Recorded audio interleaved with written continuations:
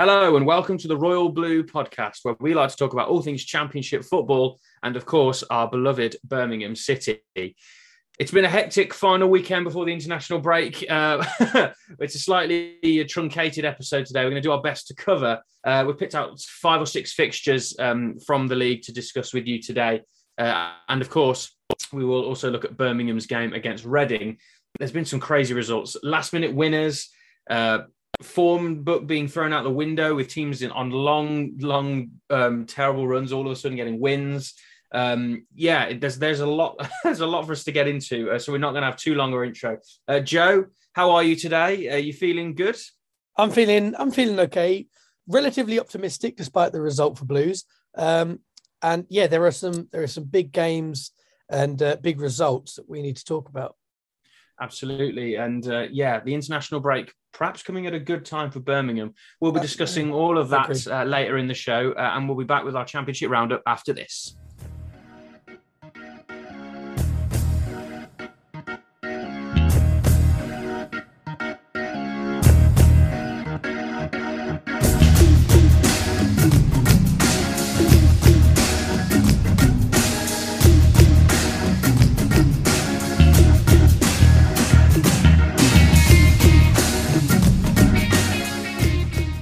So let's get straight into it then.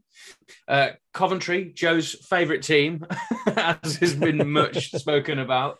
They pulled a result out of the bag here. It was the battling 10-man Coventry City that twice came from behind to snatch a dramatic 92nd minute winner against Bristol City in the Championship.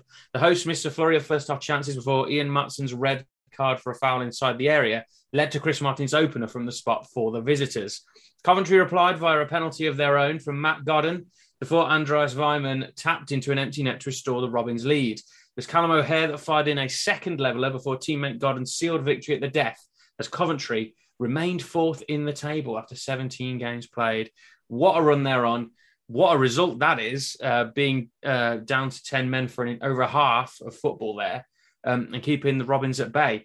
What did you make of this one, Joe? I think it's a poor result for Bristol City.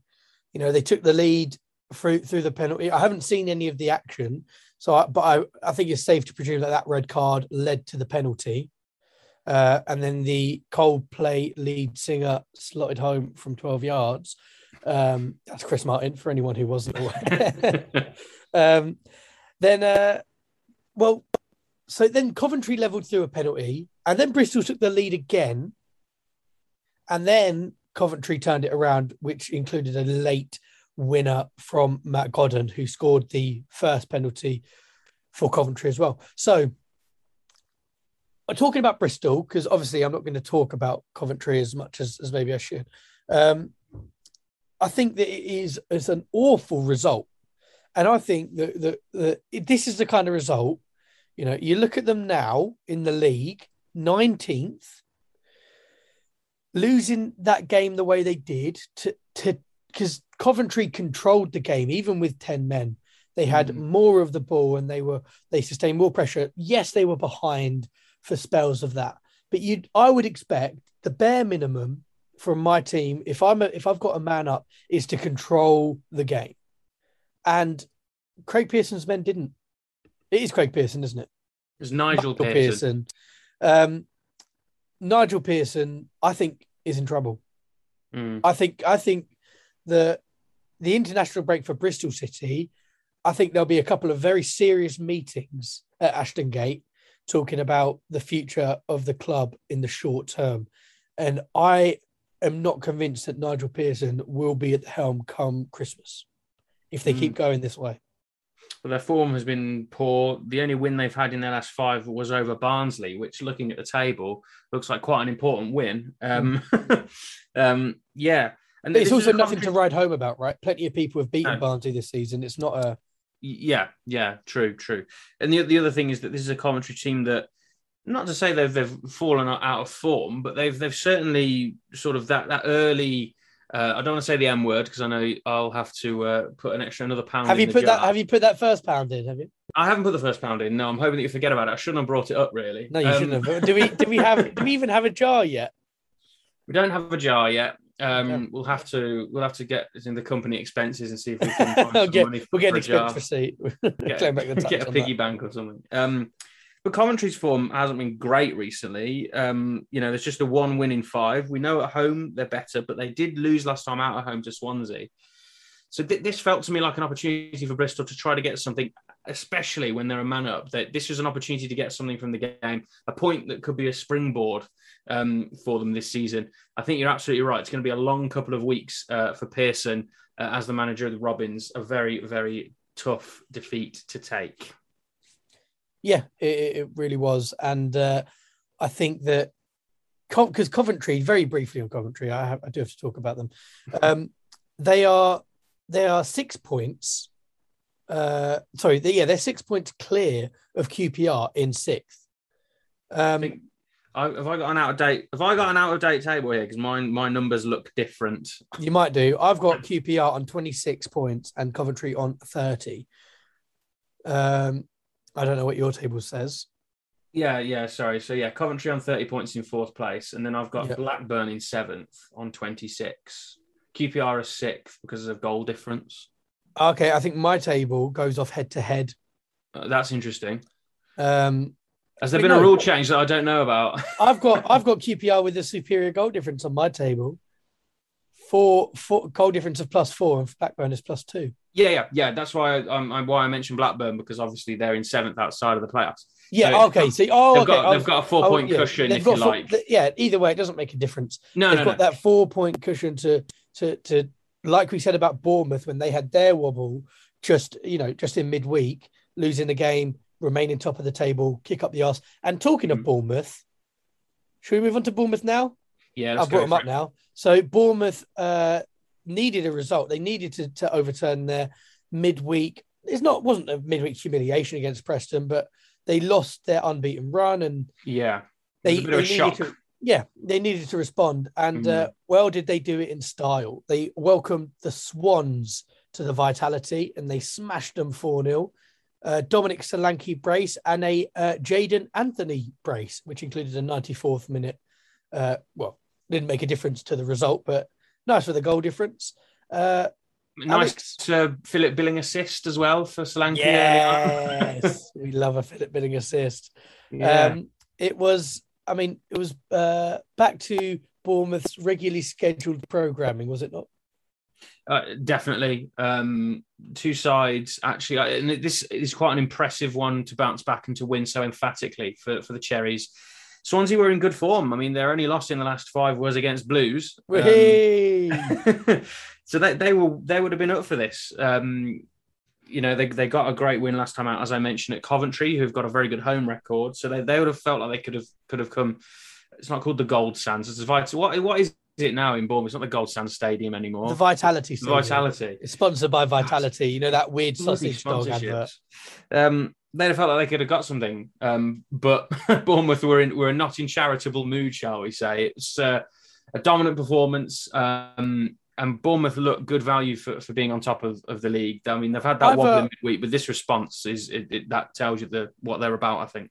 I have a quick question, right? Oh God, don't ask me questions. It's on Scott Parker.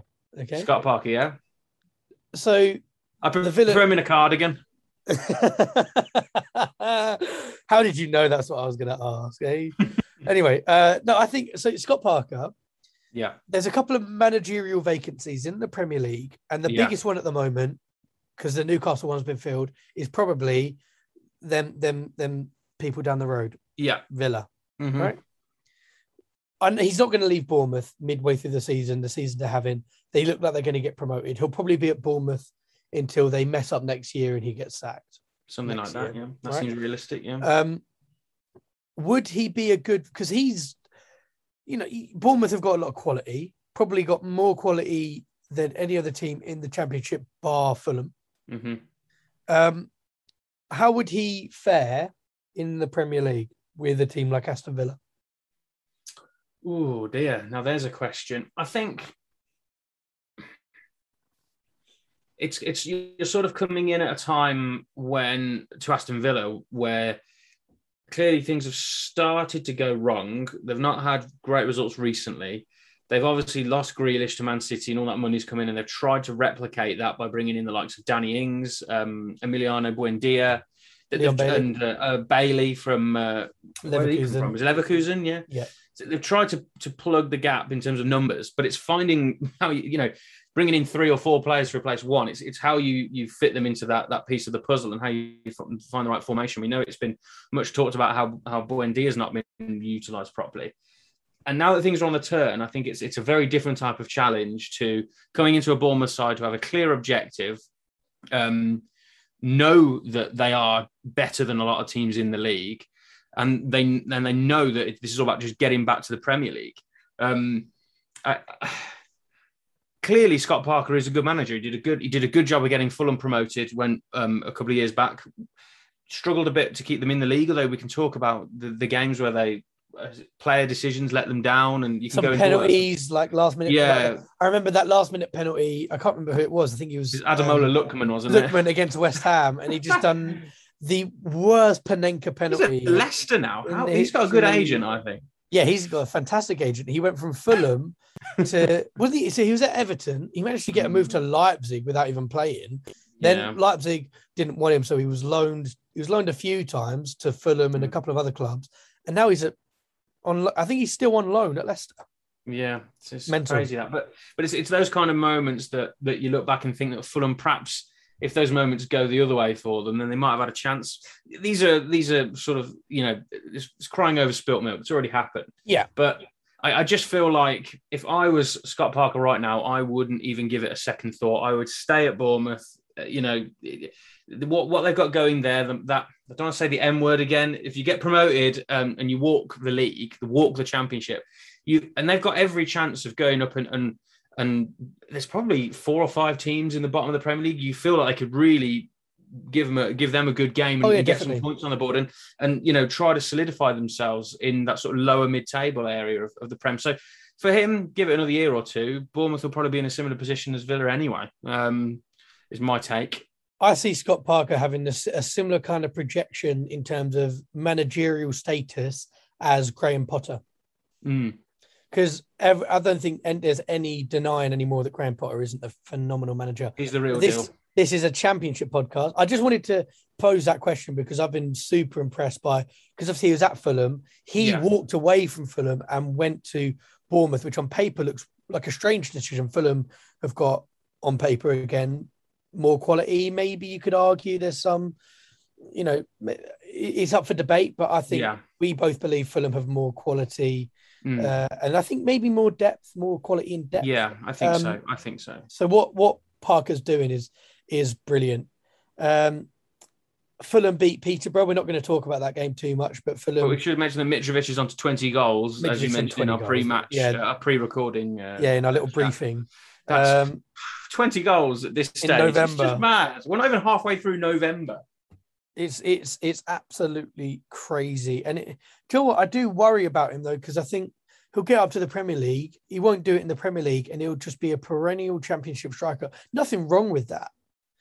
But it can't be good for your confidence when you do it at one level and you can't do it at the next. And because he's almost too good for the championship, but also he's never shown to be good enough at the Premier League. He's still young. He's not, he's probably, I can't imagine he's older than 26. He feels like he's been around forever, but I know what you mean. I don't think he's that old, personally. But Fulham continue their positive run of form. And 27, Mitrovic is, sorry. He's 27. So, he's in his prime now. He's still got a good 4 or 5 years, the way that he plays. Absolutely, you have, because he doesn't rely on his pace. He relies on his physicality most of the time and his phenomenal reading of the game. Anyway, let's go to the other end of the table quickly. First of all, we're going to talk about Cardiff. Yeah, go for it. If you don't mind. So Cardiff beat Huddersfield. Finally, a win. It's a massive win. City. First win in 11 games. It is absolutely huge. That's huge. That is phenomenal. And I've got to say, so who's their manager now? Steve Morrison, something like that? Steve Morrison is caretaker manager, yeah. So get him in the job full time. What a win. Well, you look at the table. That is a huge win, though, because that moves on to 15 points. Hull are on 12 in 20 seconds. So they needed that 3 points. If they wouldn't have got that 3 points, they would now be in the bottom three on goal difference. So that's a big win, and they've got to use this as a platform now. Cardiff should not be where they are, not with the squad they have. I don't know what went wrong with Big Mick McCarthy. I thought they started so well. I thought they were going to be a bit of one of those really awkward physical teams this season, just scoring 1-0 as set pieces should be horrible to play against, but they just unravelled it. But now they have to concentrate on getting up the league, pulling away from that bottom three, and what better way to do it than getting a win like that over Huddersfield, by the way, who have themselves been having a great season so far. Of course, I mean, you mentioned Huddersfield. They went ahead through Daniel Sinani. I think that's how it's said. Sinani. Panini. Early on in the 12th minute. But the South Wales outfit turned it around with Kiefer Moore scoring a 74th minute equaliser and a 93rd minute winner. I can only imagine the scenes for any fans that had actually stuck it out and been there for that long for Cardiff City. But it was a miserable afternoon as well, like rain, horrible, miserable afternoon. But I reckon that probably suited the way that Cardiff wanted to play, to be honest. Yeah. We know Kiefer Moore's a big man. They're probably looking for long balls. I haven't seen any footage of any of the games actually this weekend at all, including the Blues game, other than Hogan's goal. I've seen Hogan's goal. And I have seen one thing, a Harley Dean mistake that we'll get to. It was quite funny. Anyway, so that does give Cardiff a 3 points above Hull now, who we'll talk about in a minute. But more than just the fact that it's 3 points on the board, it's a win for them. It's finally a positive result. Yeah. And you can see them still kicking on a bit and still pushing to just be kind of, lower mid-table and comfortable as the season goes on. They're a team that I look at and I think over Christmas, couple of results go your way, couple of lucky, fortunate decisions. Suddenly, they're mid-table and no one even considers them a threat going down. I think anyway. Obviously, you had Cardiff finishing in your top 6, didn't you? I did. I will bring that up. I had Coventry going down as well. So we just need to swap Coventry and Cardiff. And suddenly it's all looking rosy. They both begin with C. We could probably, wouldn't have to work too hard to. It's my poor handwriting. I'd actually written Coventry, not Cardiff. Oh yeah. Whatever you say. They both wear blue. Different shades of it, but they both wear blue. Yeah. Well, I don't know. Maybe there's a certain type of colour blindness where you easily can't confused. If you can't tell, we're very simple people. Yeah. But let's stay down the bottom of the table, as we mentioned. Hull City, they played Barnsley in what we earmarked as the most important game of the weekend. Tell the fans, if we have any fans, what happened. Well, it's a mixed week for Barnsley, but we'll have a little chat about them in more depth shortly. It was Hull City that ended a run of 5 successive championship defeats as their first away goal since the opening day of the season gave them victory at fellow strugglers Barnsley. It was George Honeyman that put the Tigers ahead by slotting home the rebound after Tykes keeper Brad Collins had prevented a deflection off Jasper Moon from finding the net for an own goal. Barnsley beat Derby in midweek after a run of 7 losses in a row, which was a huge win. But their hopes of a second victory since the departure of former head coach Marcus Schopp came to nothing in a disappointing performance. It was Nathan Baxter making his first league starting goal for Hull, who kept out a couple of Callum Britton shots, but was never seriously tested, and keen Lewis Potter made the point safe with the second after being played in by Honeyman. A mixed week for Barnsley. They beat Derby and then they lose to Hull.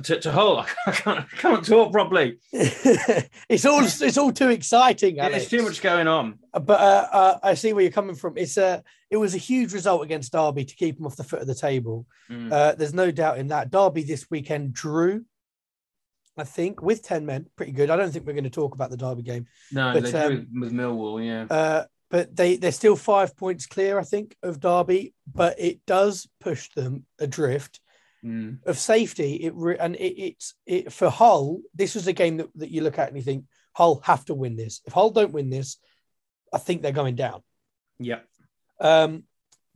They still, both of them, Hull and Barnsley, are still well in danger. You look at every team will be looking at them thinking we should be getting points off of them.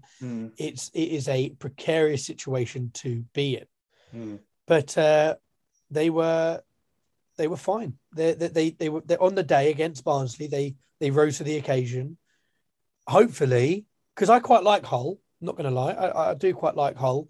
Obviously, I remember them in the Premier League as when I was first getting into football, they were a Premier League team. So that's how I've associated them. And it's so it is a shame to see them where they are. But hopefully, this will be the start of a bit of a survival fight.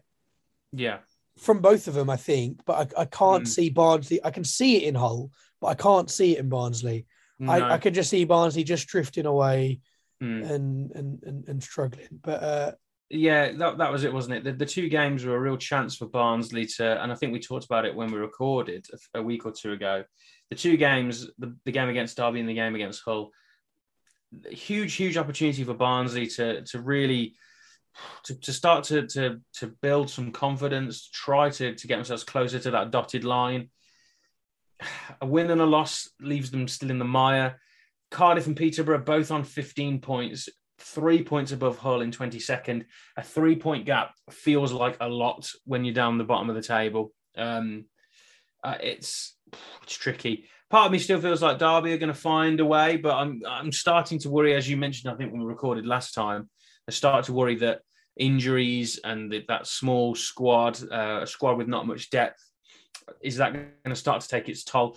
The performances have started to turn a little bit. They're still scrapping and getting draws, but they need wins. So that it's difficult. It's difficult. Part of me thinks that there's still going to be some twists here. I could see Peterborough getting sucked in, but I think Cardiff are going to start to pull away. It's between those four teams for me, as it stands. So basically, one of them teams of them four: Derby, Barnsley, Hull, and Peterborough. What you're saying is only one of them's going to survive. Mm-hmm. You don't see another team being dragged into it. I can see Bristol being dragged into it, to be honest. Maybe, I can even see teams like Preston being dragged into it. Whoa, I know, right? Preston are on 21 points. They look like they should be pretty safe from our criticism, but they're not. Not after the performance on the weekend. They played Nottingham Forest and they lost 3-0, a comfortable win at the City Ground for the home side. And by all accounts, it was a really poor performance from Preston. From everything that I've read, everything I've seen, they went behind through to a Lewis Grabban penalty. Apparently, it's a debatable one, but I've got that from Preston fans, so that's got to be taken with an inch of salt. Yeah. And then Jack Colback, who hadn't scored in a very long time, scored against QPR and scored again against Preston. Yeah. So that was 2-0 at half time, and then the Lewis Grabban. Is he the Ginger Pirlo? I thought the Ginger Pirlo is Ryan Woods, isn't it? Or is it Ryan Woods is Ginger Pirlo? No, Ryan Woods is Ginger Pirlo. Don't take that away from Ryan. It's a good point, actually, talking about Preston North End. They'd actually picked up a little bit. They looked, especially you think about they won at Bournemouth in midweek. What a huge confidence booster that is. They'd beaten Luton before that. Travelled to Anfield in the Cup before that and were beaten 2-0. But they hosted Liverpool, I should say, and were beaten 2-0. There's no shame in that. But this is a side that's clearly had a bit of confidence going into this game. Forest, on the other hand, won the back of, they got smashed 4-0 by Fulham, drew away at QPR, which is a decent point, but then drew at home to Sheffield United, a side that still haven't really found their feet fully yet. This looked to me like Preston could have got something, but no, Forest came out the blocks. Grabban was in the mood. Yeah, a good win for Steve Cooper's men. That sort of early manager bounce had seemed to have faded, but this is a good way to get back on track. And they continue to climb the table. Forest now up to 22 points, only 4 points behind sixth place QPR. Forest becoming part of the conversation. Well, it's interesting that you mentioned that, right? Because you say they're only 4 points off sixth. I know what you're So going to say. So are Blues. There are a lot of teams. There are a lot of teams that listen, are not Reading, far. who are in 16th, are they're 10 places away. They're only 6 points off QPR. It's 4 points. Only 4 points, sorry, off QPR. 4 points. 4 points. It can all change in 2 weeks. It can 2 weeks, and suddenly we can be talking about a team who's close to the relegation zone being promoted to the Premier League. It is absolutely insane, and that is why I'm so excited about the Christmas period. After this, because it's the last international break of the year now, finally. So after this, we have just basically 8 weeks really until the new year of like, and a couple of weeks into the new year, of course, where it is just hammer and tong, go for it. You know, absolutely full throttle. Of course, you've got to manage your squad and manage the way you play, but you know, go for it all out, and you could shoot up the table out of nowhere. You know, because you also mentioned, you know, we've got Fulham who are only they're 6 points clear of West Brom. You know, Coventry and West Brom have a couple of good games. Fulham get a couple of injuries, slip up, don't know what to do, a couple of poor results. Suddenly, you're looking at West Brom and Coventry at the automatic promotion places. It's absolutely incredible. So I'm glad you brought that up. I was going to find a way to bring that up later in the show, but you've done it now. So yeah. So what do we think then? Do we think Preston are in trouble? I wouldn't be ringing any alarm bells just yet, but I just don't know how you can go to somewhere like Bournemouth, get a win like that, and then be so timid at Nottingham Forest. That is a concern. But international break time for, you know, time to take stock and go again. No, I think there's other sides I'd worry about before Preston, personally. But we'll see. Frankie McAvoy at Preston. Is he that familiar with the league? There are question marks there, maybe. So it's an interesting one. It's an interesting one. Definitely. We'll see how we go. We will. And Preston they are ahead of one of the a team that I certainly earmark as a favourite to be promoted, Sheffield United.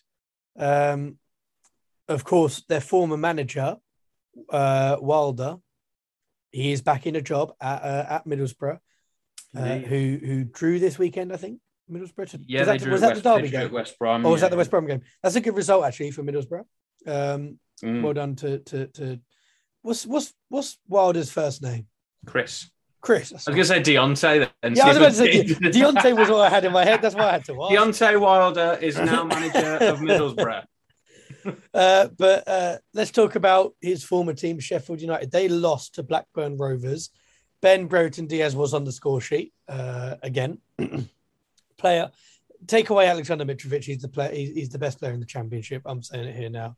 True, yeah. Sheffield United actually took a very, very early lead against Blackburn Rovers in the second minute through Rhian Brewster. Hasn't really ever gotten going for Sheffield United, has he? He was fantastic for Swansea in the Championship. He was. Scored some absolute bangers, yeah. I mean, listen, let's not forget, Sheffield United paid, I think, £35 million for Rhian Brewster. Was that how much he cost? Something like that. It was a lot of money. It was definitely north of 25 million. Jeez. North of 25. I think but I seem to remember 35. I think it was 30 million, and there was like some add-ons and stuff. Yeah. Performance-based add-ons, appearance. I suppose it's partly because of his age and the fact he was young. He was like 19 when he went to Sheffield United. And anyway, so but Blackburn Rovers turned it around. What's Blackburn Rovers' home ground called? Ewood Park. Ewood Park got rocking after Radar Khedira or Khadra? I saw that Khadra. I was like, is that Khedira? I just read. He equalised, and it was level at half time before Brereton Diaz. It still comes up as Ben Brereton on Google. So I'm doing him disrespect there. He's Chile's name. He's Chilean. Yes, but he put Blackburn ahead on the hour mark. Who else was it going to be? And then Pervada on the 70th minute sealed the points. What's Blackburn's nickname as well? Rovers for the Rovers? Was that it? Yeah, just Did Rovers. they not have a nickname? I mean, to bounce back though from the 7-0 drubbing from Fulham that Fulham gave them, to come back and as we say, Sheffield United, we're still not 100% sure on yet. We don't really know what to expect from them. Are they going to turn a corner, or are they just going to middle for the season? But to bounce back in this way, score 3 goals, come back from an early setback like that in the game where Brewster gave the Blaze the lead in the second minute. It's a really good way to just right that wrong, get back on the right track ahead of the international break. So I think that's really a really good result for Blackburn. Yeah, it's huge. I've not really got too much to say on it. I think looking at the table, looking at the form, yes, Blackburn just lost 7-0, but you kind of expected that result, really. That kind of result anyway, between Blackburn and Sheffield. So unless there's any other games in this section that you want to talk about, I think we should probably wrap it up because we are against the clock as always. We are indeed. Yes, we'll move on to the Birmingham City section of the show after this very short break.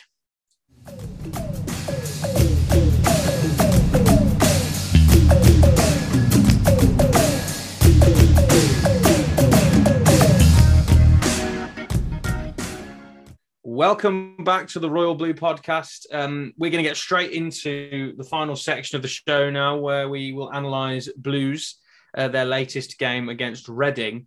I wish we could have just got to the international break. Even a draw would have been nice, just to keep that little bit of form going. But no, we lost 2-1 to Reading. It wasn't just that. There were also problems in the ground, so the game kicked off half an hour late. Electrical faults. I don't know what is going on. There just isn't a normal week at this bloody football club. It was Jamari Clark's second half double that gave Reading the win. They fought back to beat us at St Andrews. They'd lost 4 games in a row before this, Reading. This is why I was confident and thought we'd beat them. After a delay, to be fair, I said I didn't feel great. I said a 1-1 draw. So I would have taken that approaching the 80th minute, I was thinking, bloody hell, am I actually going to get a prediction about Blues right? Because it doesn't happen very often. Not going to happen.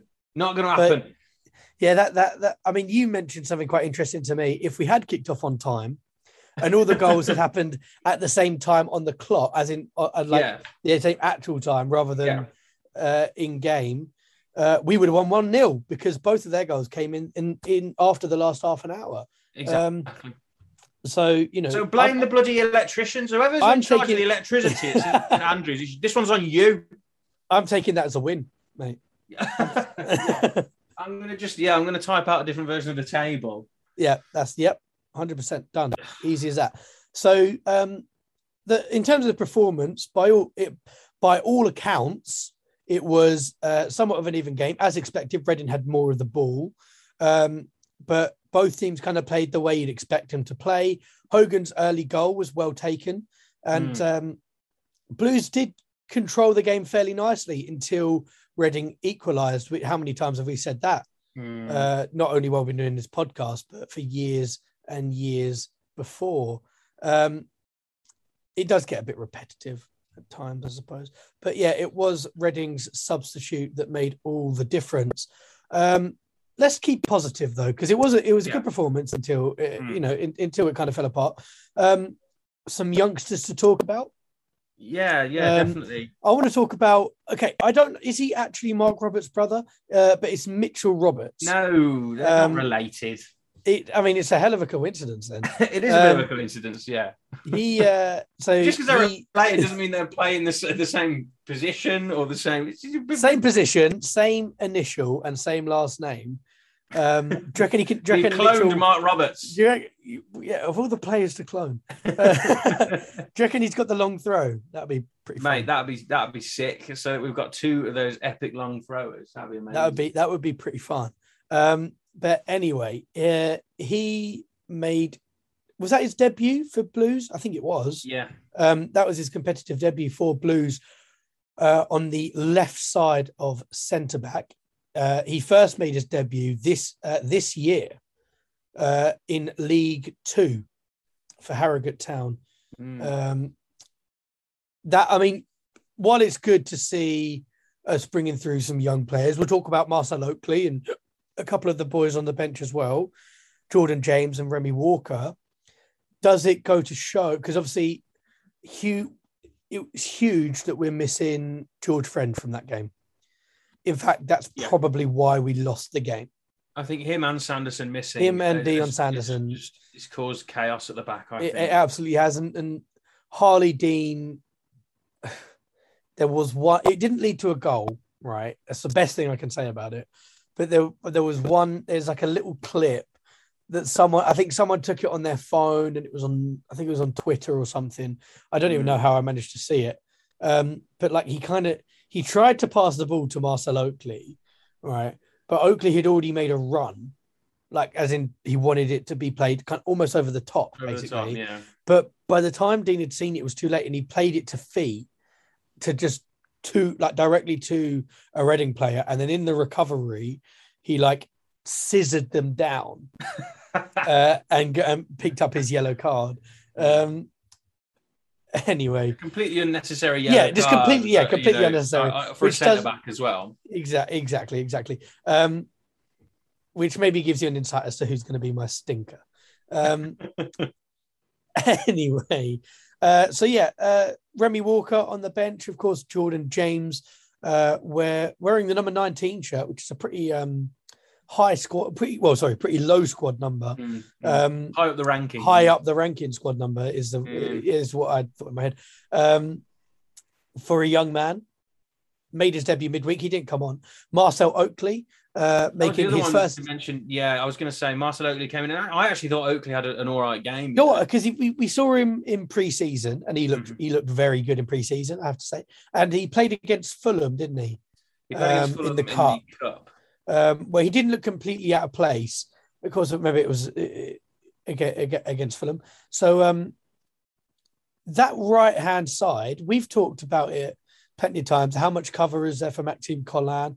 Of course, we brought in Jordan Graham, has been excellent there, and I think we missed him as well. I think he was a big miss as well. But with Marcel Oakley as tertiary cover, that's pretty good. Maybe we look at left back and we start to question the cover there. Yeah. Of course, Pedersen is another person missing at the back at the moment. You just think, the injury problems are stacking up. Yeah. A lot. Ryan Woods came on finally, and of course, Big Shucks came on. Of course he did. See, I look at the subs that came on. We obviously went through because Shucks, Aneke, and Lucas Djukovic came on, but Hogan and Deeney both didn't come off. So we ended the game with 4 recognised strikers on the pitch: Deeney, Hogan, Djukovic, and Aneke. Right, but Riley McGree had come off, so we had no one creating for him. Yeah.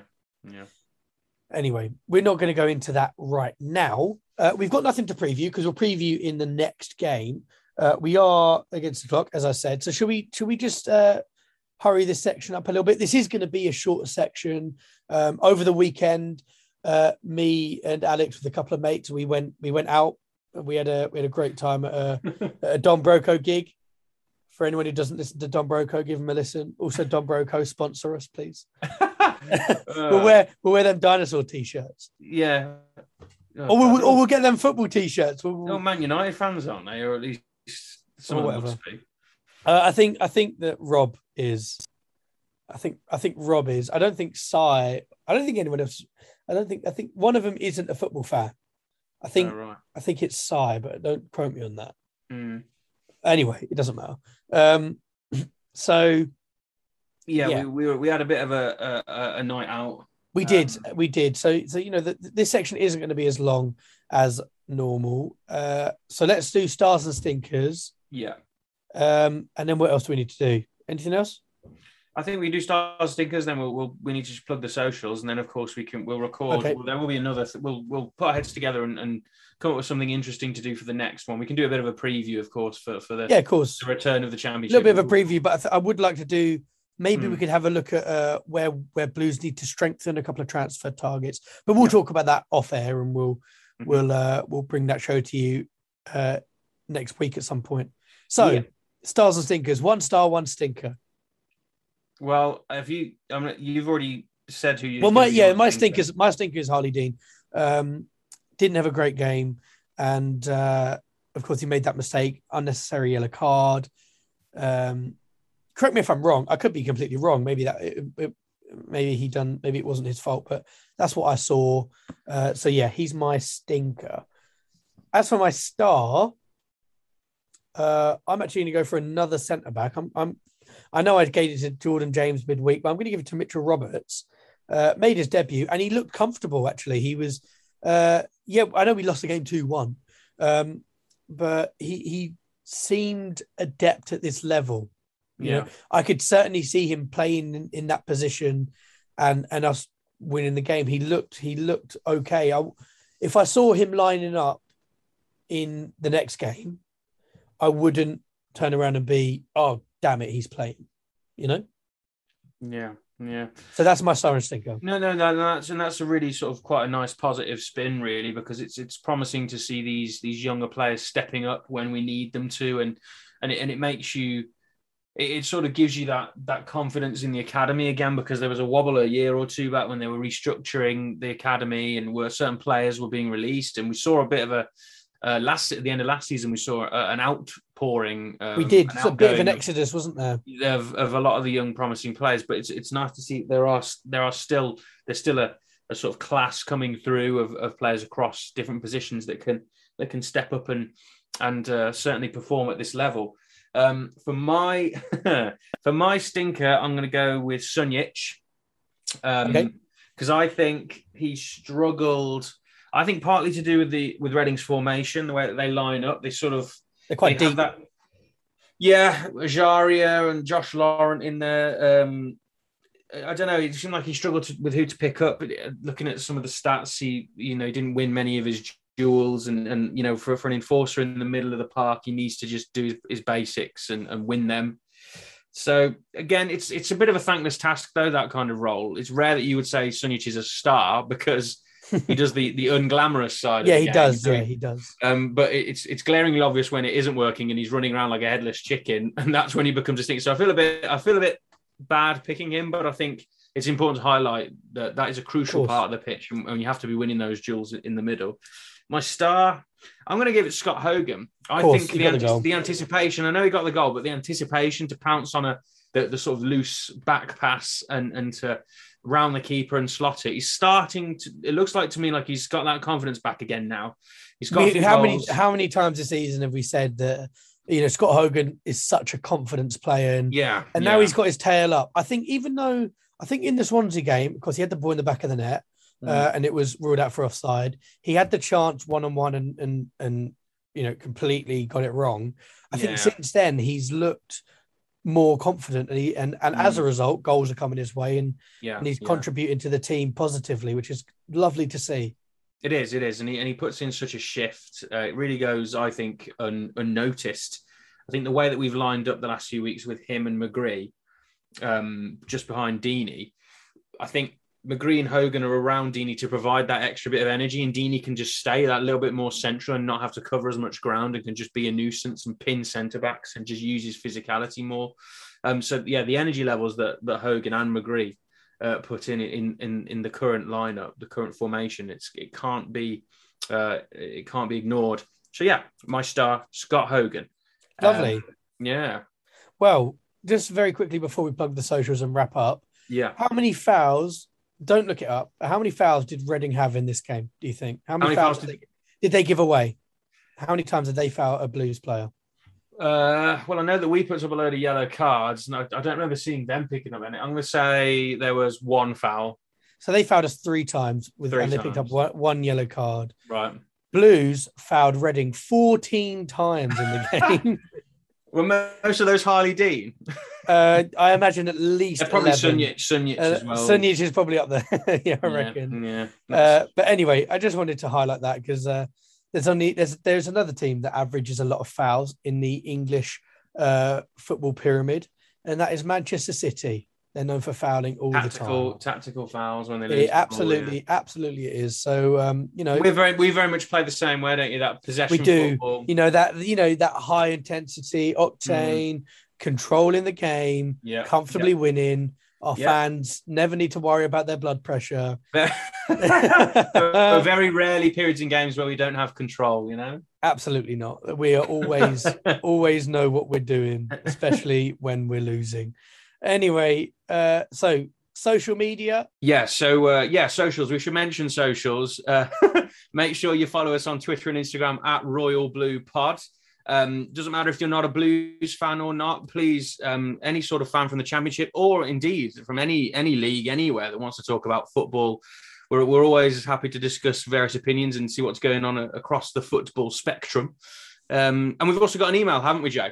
We do. You know the email by now. The email is royalbluepodcast@gmail.com. Very easy, very simple. Boom. And if Alex knows it, that means that you guys at home definitely know it.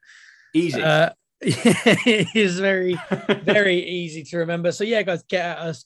And as you said, we will talk about anything in the football world. Always happy to learn and hear more stupid opinions for us to share and claim as our own. I think they get enough stupid opinions from us. Yeah, they'll just be sharing back our stupid opinions. But yeah, so other than that, it's been a good show. It has been a good show. Yeah, slightly truncated one, as I said earlier, because times we're both busy people and time is at a premium. Yeah. But good to catch up with you, Joe. Good to talk Blues. We've got the international break now. We'll be back with an episode next week previewing the upcoming game week when the Championship returns to action, and we'll of course look at what Blues might want to be doing in the January transfer market, because I think we're starting to feel like the squad is a bit threadbare in some areas. So it certainly feels that way. So we'll get to that in due course. We will, and we'll sign off as we always do with keep right on. Keep right on.